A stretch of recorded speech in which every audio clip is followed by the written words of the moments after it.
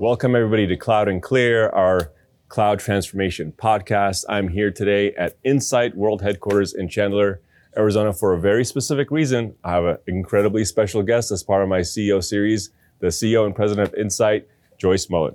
Thanks, Tony. I'm really excited to be here. And I love the name Cloud and Clear. You nice like job. it? I like it. I like it.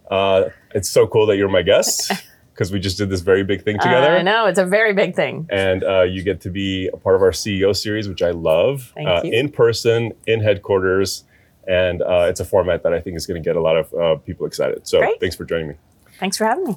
Before we get into the business and acquisition and all of that, when I got to know you many, many months ago, I was just so impressed and fascinated by your journey and your career and where you started and how you got here. I always like for the audience to get to know the people behind the technology and the company. So I'd love to hear a brief story of your journey to this amazing position at this great company, how you got here. Okay. Well, I've been in this industry a really long time, Tony, a really long time. But I started, my first job out of school was at Cummins Engine Company. And I went to Cummins Engine Company a million years ago because I was really excited about working on something that was tangible. I was excited about working on something that I could see and touch. And I was excited about working in a business that was international. And so those were really priorities for me. And I spent 9 years there and loved it and had all kinds of mentors. You know, when you go to work for a company that's 100 years old, they have very well developed processes and systems, and especially development processes and leadership principles and things like that.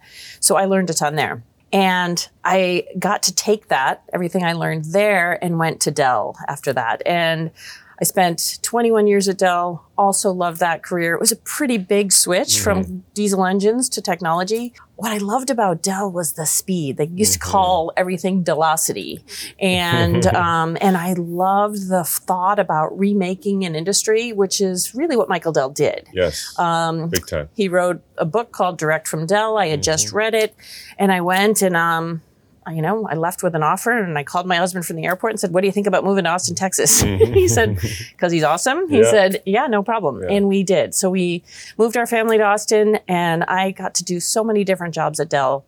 I ran sales for a while. I ran services and parts and logistics for a while. I ran our channel distribution network. Every part of the business. Every part of the business. Yeah. And what I feel like and my last job was running the channel for Dell, the partner channel, 170,000 partners around the world. Yeah. And I feel like all of those jobs, all those different responsibilities led me to the opportunity that I have today, which is so incredible. And that is to really put all those experiences together, to understand what it's like to be a customer of technology, to understand what it's like to sell technology. And now I get to be in charge of Insight, which is, I think, at a fascinating point in our history. I think it's such a good company. There's so many strong foundational elements. And I think we have every right and an obligation to make this a great company. And you are a part of that. Thank you. I mean, that's one of the reasons I'm so excited to be here, because I feel like we get to be an active participant, an important piece in redefining our industry and redefining of what value to customers can mean. So I'm just super excited. The potential is huge. And I felt so akin to the transformation that Insight has been undergoing. It was so similar to what we were feeling we were undergoing in transitioning to services and solutions and customer centricity. So it's going to be very exciting. Well, very you know why that makes so much sense? I mean, it's so true. So at Dell, I could see SIs trying to figure out how to learn more about product. Yes. I could see resellers trying to figure out how to deliver more services. And it's the same thing that you were just talking about. Customers need outcomes. They need technology that delivers a better customer experience for their customers, or more efficiency for their manufacturing plants, or whatever. Yeah. They don't need technology for technology's sake. And we got to figure out how to put that together. And that requires hardware, software, and services, and we got to deliver all of those. Yeah, very few organizations can actually do that. Yeah. And I think, it's an uncommon model relative to what has dominated our industry. Right. which is, you bought all your stuff from certain set of vendors and you hired a completely different set of partners to deliver it and make it work.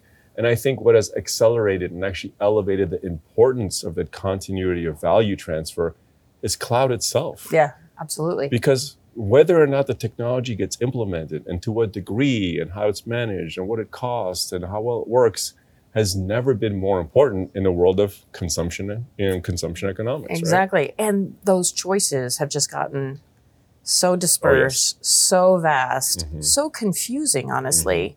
And our customers just don't have the time or the money or the energy to try to figure out all these permutations. Which GPU should I buy? Which CPU should I buy? Should I put my workloads in a public cloud or a private cloud? If it's public, which one? I mean, it's job security, honestly. There's a lot to figure out when you think about technology solutions. It's not getting simpler. Nope. No, but I think it's getting more exciting. Yep. I think what we both saw, and I know you started the work down the path with NVIDIA and Microsoft and others, and we had started the work with Google on their journey around AI.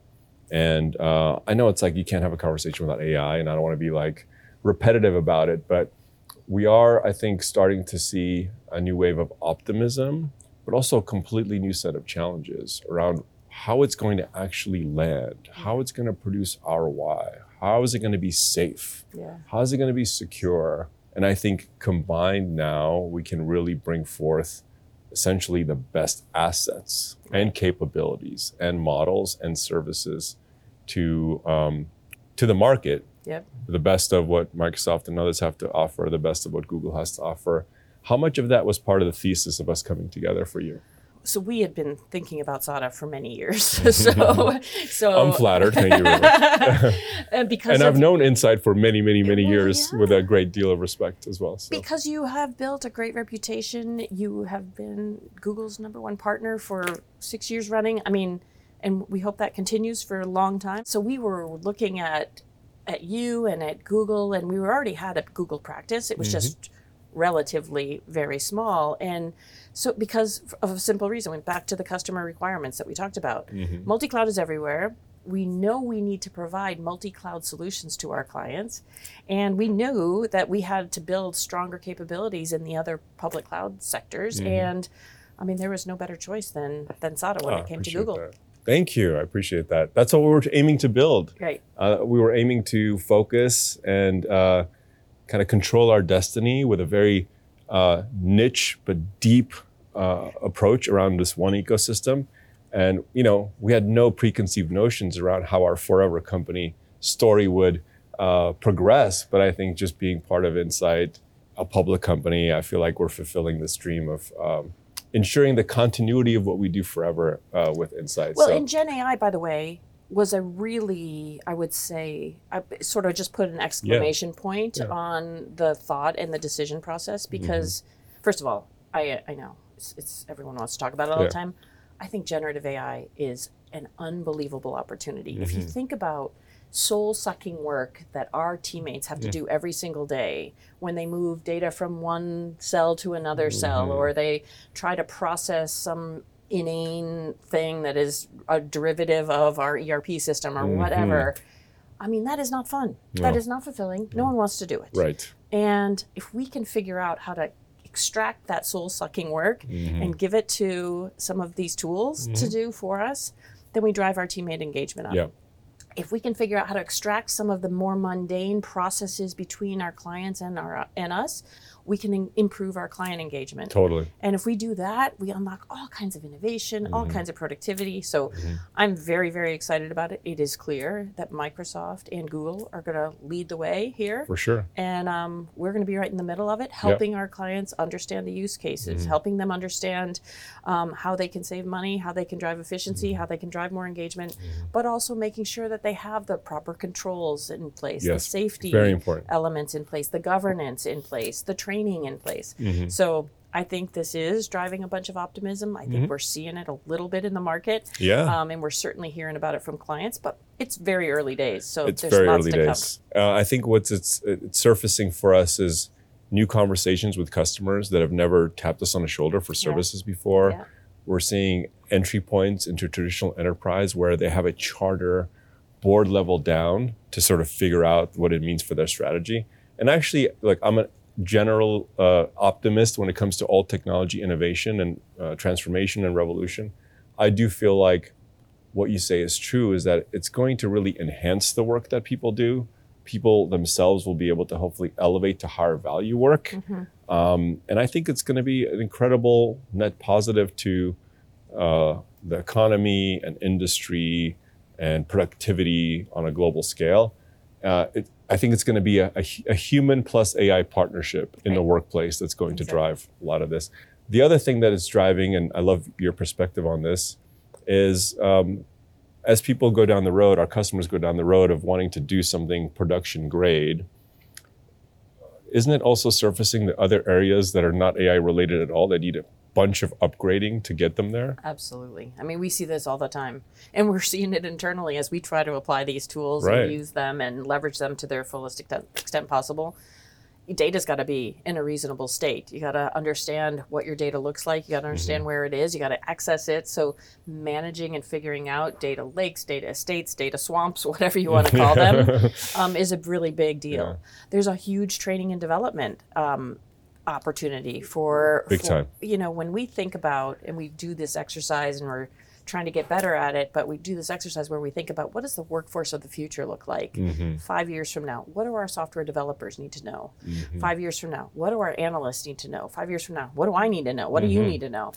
And when we think about the skill development, this is right in the heart and center of everything we need to do. So becoming prompt engineers, figuring out how to get the most out of the tools, figuring out how to leverage them to improve your work, but also improve the outcomes that you deliver. Yeah, for sure. Figuring out how to train software developers to leverage them so that they can become more productive. I mean, for sure, we got a lot of work to do. Look, I think it became very obvious to us early on, using Duet AI as example for us in our workspace customers.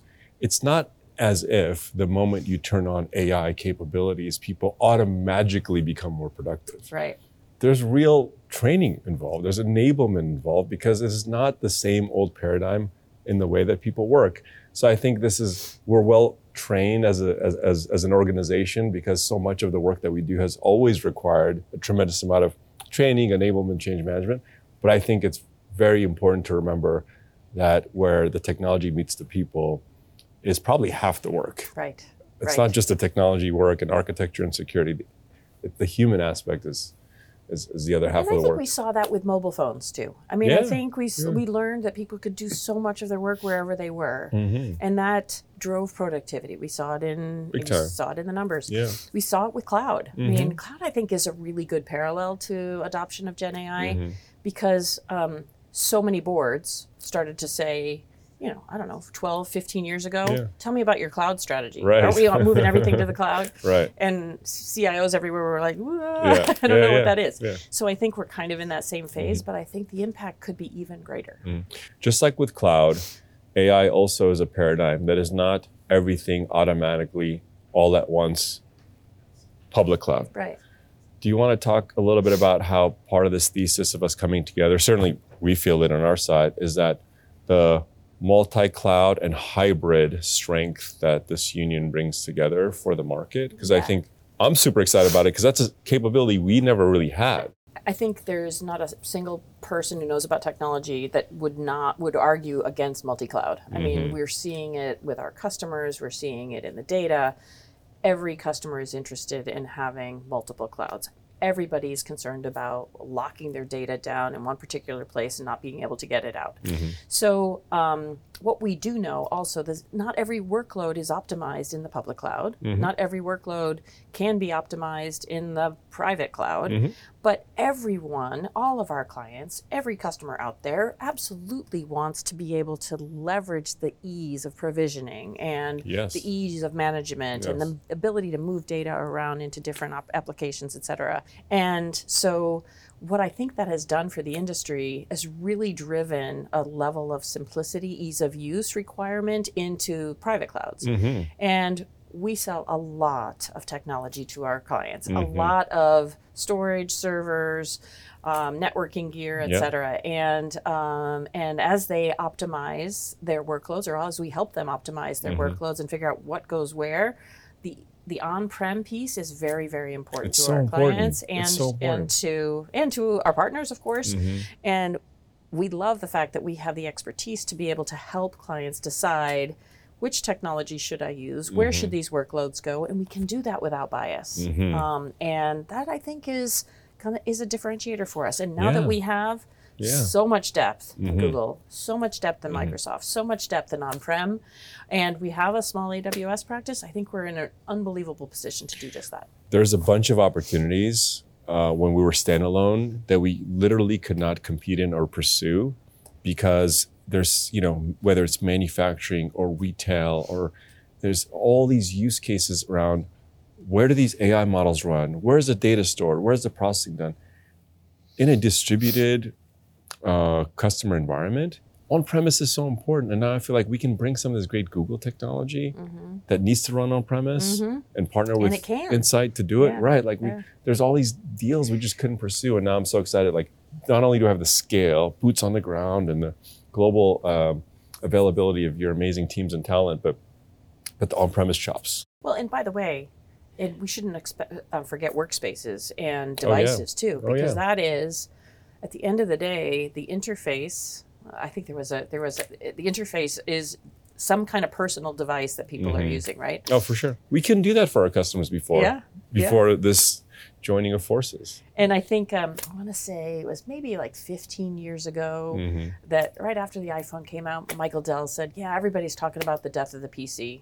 And then every year after that, the same conference, he'd say, a lot of PCs, still a lot of PCs. And it's true. I mean, at the end of the day, for creating work, you need something like a device. And we have a great capability not only to recommend the right device, make sure that the workspace solution works really well, and now we have more options. Look, whether they're going to be on your desk, in your pocket, on your face, I don't know what it is, I know the Insight's going to be able to deliver it. So, exactly. Hey, you really rushed over your self-introduction. You probably thought you got to just get out of talking about yourself, but I'm going to bring us back there, because one of the things I love about walking around here, which I love being in this office, it's beautiful, is one of your folks.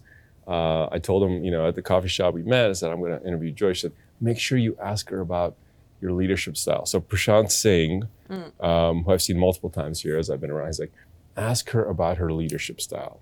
And there's a little story that he remembers that you told. And he said, self-admittedly, he's probably butchering it. But if you give me the background of it, he said, she said something around paint the bathrooms.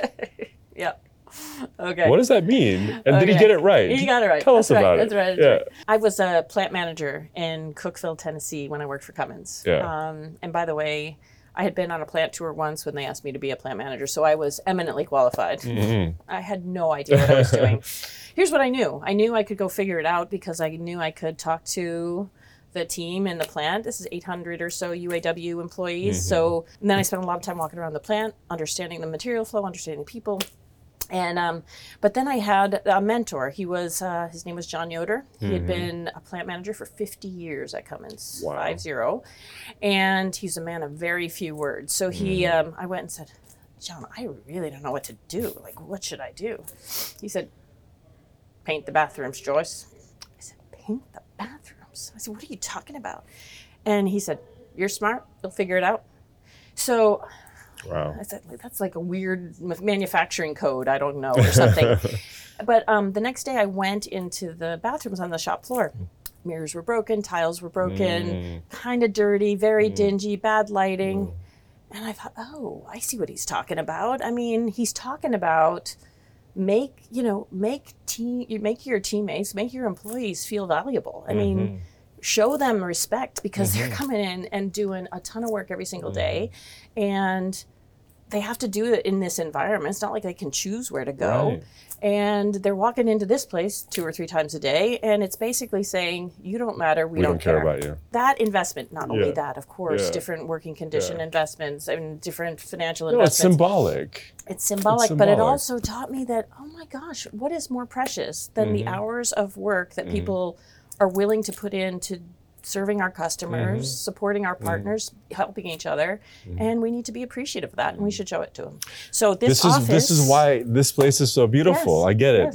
I know it's Glynis's vision come to life, and It is so welcoming, and that's why I'm here like every other week, minimum. And so are our people, and it's a beautiful office. I get where that comes from, but I think it's a symbolism around paying attention to the little things, Yep. and to the things that matter to people experience, Yes. employee experience. Yes. I think they're little things, but in aggregate, like the plants, the real plants, the beautiful library, the coffee shop, amazing conference rooms that work all the time. Beautiful bathrooms, by the way. Your Beautiful are bathrooms, yes. All It's beautiful. all of it matters, because I think those are expressions of simple, fundamental things that show that you care. But it's more than that. Well, clearly you're getting a lot of these things right, because you were also recently awarded by Newsweek one of America's best places to work for diversity. Yeah, that was good. That was good. And what does that mean to you, and why do you think that's important? Because I fundamentally believe and know, and I think it's scientific, that diversity of experiences, diversity of backgrounds, diversity of thought, diversity of cultures, genders, etc., are where you maximize collective intelligence. Yes, I totally agree. And by the way, I would say the foundation for making decisions like a beautiful office are really rooted in our values. And I'm going to tie that back to the diversity comment in a second. But if we say our values, and we do all the time, talk about hunger, which is all about delivering results, talk about heart, which is how we treat each other, talk about harmony, which is how we interact, collaborate, and come up with the best kind of answers, and then move in the same directions, much like a symphony. I mean, this space is designed to do that. Show our teammates we care about them. Figure out how to drive collaboration. And so this is kind of, obviously everything else is on a smaller scale, but when we open up other offices, it's meant to reflect those values too. And that also helps us attract and retain amazing talent. Right. And diverse talent is going to give us better answers than monolithic talent. Of course. So we have very active set of ERGs. We have, I think, around 4,000 or so, or 5,000 or so of our teammates involved in our TRGs, our teammate resource groups. It's wonderful. And they do all sorts of different things and have different celebrations and different awareness workshops, etc. We think a lot about it as we think about succession planning and diversity and development programs. So, I think it's just a smart business decision. Thinking about it is a really good idea. It's a very good idea, because you want to cast a very wide net. Yes. Because you don't know where the most talented people are if you keep looking in the same places. Yep. And then you want to be an attractive place for the most talented people to want to work. Right. I mean, it's as simple as that. People want to conflate it with, that means we don't care about meritocracy. That couldn't be farther from the truth. That drives me wild. Couldn't be farther. I'm so glad we're very aligned on this, because we've always, immigrant-founded company. Yeah.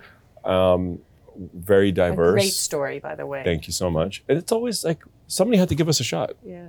Somebody had to give me a shot, or my father a shot. So I really respect and appreciate that. And I'm glad we came from similar roots, and that's so near and dear to your heart. And I think part of our journey together is going to be continue to be able to attract the best talent. Well, and you know what? I think I like to think about... And retain. Yeah, and develop. I like to think about diversity in a very broad way. But one of the things that I learned early on in my career is that I was very attracted to people like you. I really want high energy. I really want high curiosity, or like somebody who's really dynamic and exciting and to be around. And I also learned that the best teams are made up of people like you, but also like me, but also people who are really circumspect and really thoughtful, and maybe more careful about kind of drawing a conclusion, and maybe a little bit more deliberate in their activities and actions. And that combination is where you get the power. But I had to learn, hey, wait a second. Don't just look in the mirror when you're interviewing someone. Totally, it's a big mistake. Yeah, you got to go find people who are You've seen our team. We couldn't be more eclectic. I know, I love it. I love our team for that reason. And I learned that over time too. You can't hire a bunch of Tonys. You're going to fail. You have to have a good combination. And again, I think just us coming together just enhances this whole story. And I love that very, very much. Well, I think you should talk a little bit about your family. Because I think your mom and dad are amazing, and the story of them coming over to this country Yeah. and then building such an incredible company. Thank you. With obviously your Did you just leadership flip and this around? Are you Yes. interviewing me? Yes. Okay. A guest has never done that before, but if anyone were to do it, it would be my new boss, Joyce. No, look, it's an incredible story, and this is the next chapter that I think pays tribute to their incredible journey that I couldn't even imagine of, leaving everyone and everything in your 30s with a young child and starting over, knowing that this is definitely the place to do great things, but knowing nothing about the culture and the system and how economics work and all they knew was that, trying to be great at something and working really hard should produce the right outcome in a capitalist environment, Right. which is what they were coming to. So they, worked extremely hard, always making sure that I had all my needs met, that I had, the things I need to feel like I could integrate into the American culture, into the American education system, and be prepared to have a much easier, start of my professional life and my adult life than they did. Yeah. And somehow, through a bunch of hundreds of serendipitous steps and events and things, And a lot of hard work. yeah. Started this company that I ended up joining very early. And, it was the best combination of traditional old school values and completely naive, random thoughts about the art of the possible, keeping each other in balance till we got to this point of building, at some point also a great Microsoft business, by the way, which we sold in 2019, which is totally ironic. I know. We sold the Microsoft business, now we've joined a huge Microsoft partner and built a great Google business. And we were evaluating the outcomes together that they wanted, that we wanted to put our customers and people in the best possible position for decades. And we found each other and my father is having a great time because he's out of work. You can't be the chairman of a board that just got dissolved, Joyce, right? So, hi, Dad. He's having a great time. I spend a lot of time, with him. We have lunch a couple times a week. It's great. And my mom's working in the finance organization like she has for many years. She was the CFO. Yeah. Early days, who do you trust with the money of the company other than your mom? It was Yeah. perfect setup, and she has an accounting background. And, now we're just reimagining what's possible together. And I feel very accomplished as the son that took their dream and vision and brought it to this point. And then, but also we all realize that there's tons more work to do and more opportunity than ever to do it under this umbrella, this tremendous umbrella. We're just really excited to be here. So thank you for your trust, your vision, who saw something special in us. And now we have a tremendous feeling of obligation to make it come to fruition, to fulfill its full potential for this team that we love at Insight, but also, of course, investors, shareholders, the board, and everyone else, and our customers and our customers, people. Yeah. Our customers need a multi-cloud powerhouse, and They do. and we're it. Yeah. So I have all kinds of optimism about our ability to execute together and to grow this combined organization together and deliver exceptional value to our clients. Thank you so much for being our guest. Thanks for having me. Cloud and Clear. Please subscribe if you want to see more episodes like this. I'm doing this great CEO series. I don't know if anybody's going to be able to match Joyce. I don't know, but we'll see. There'll be more CEOs, and I really hope you appreciate this content as much as we like creating it. Join us for next time.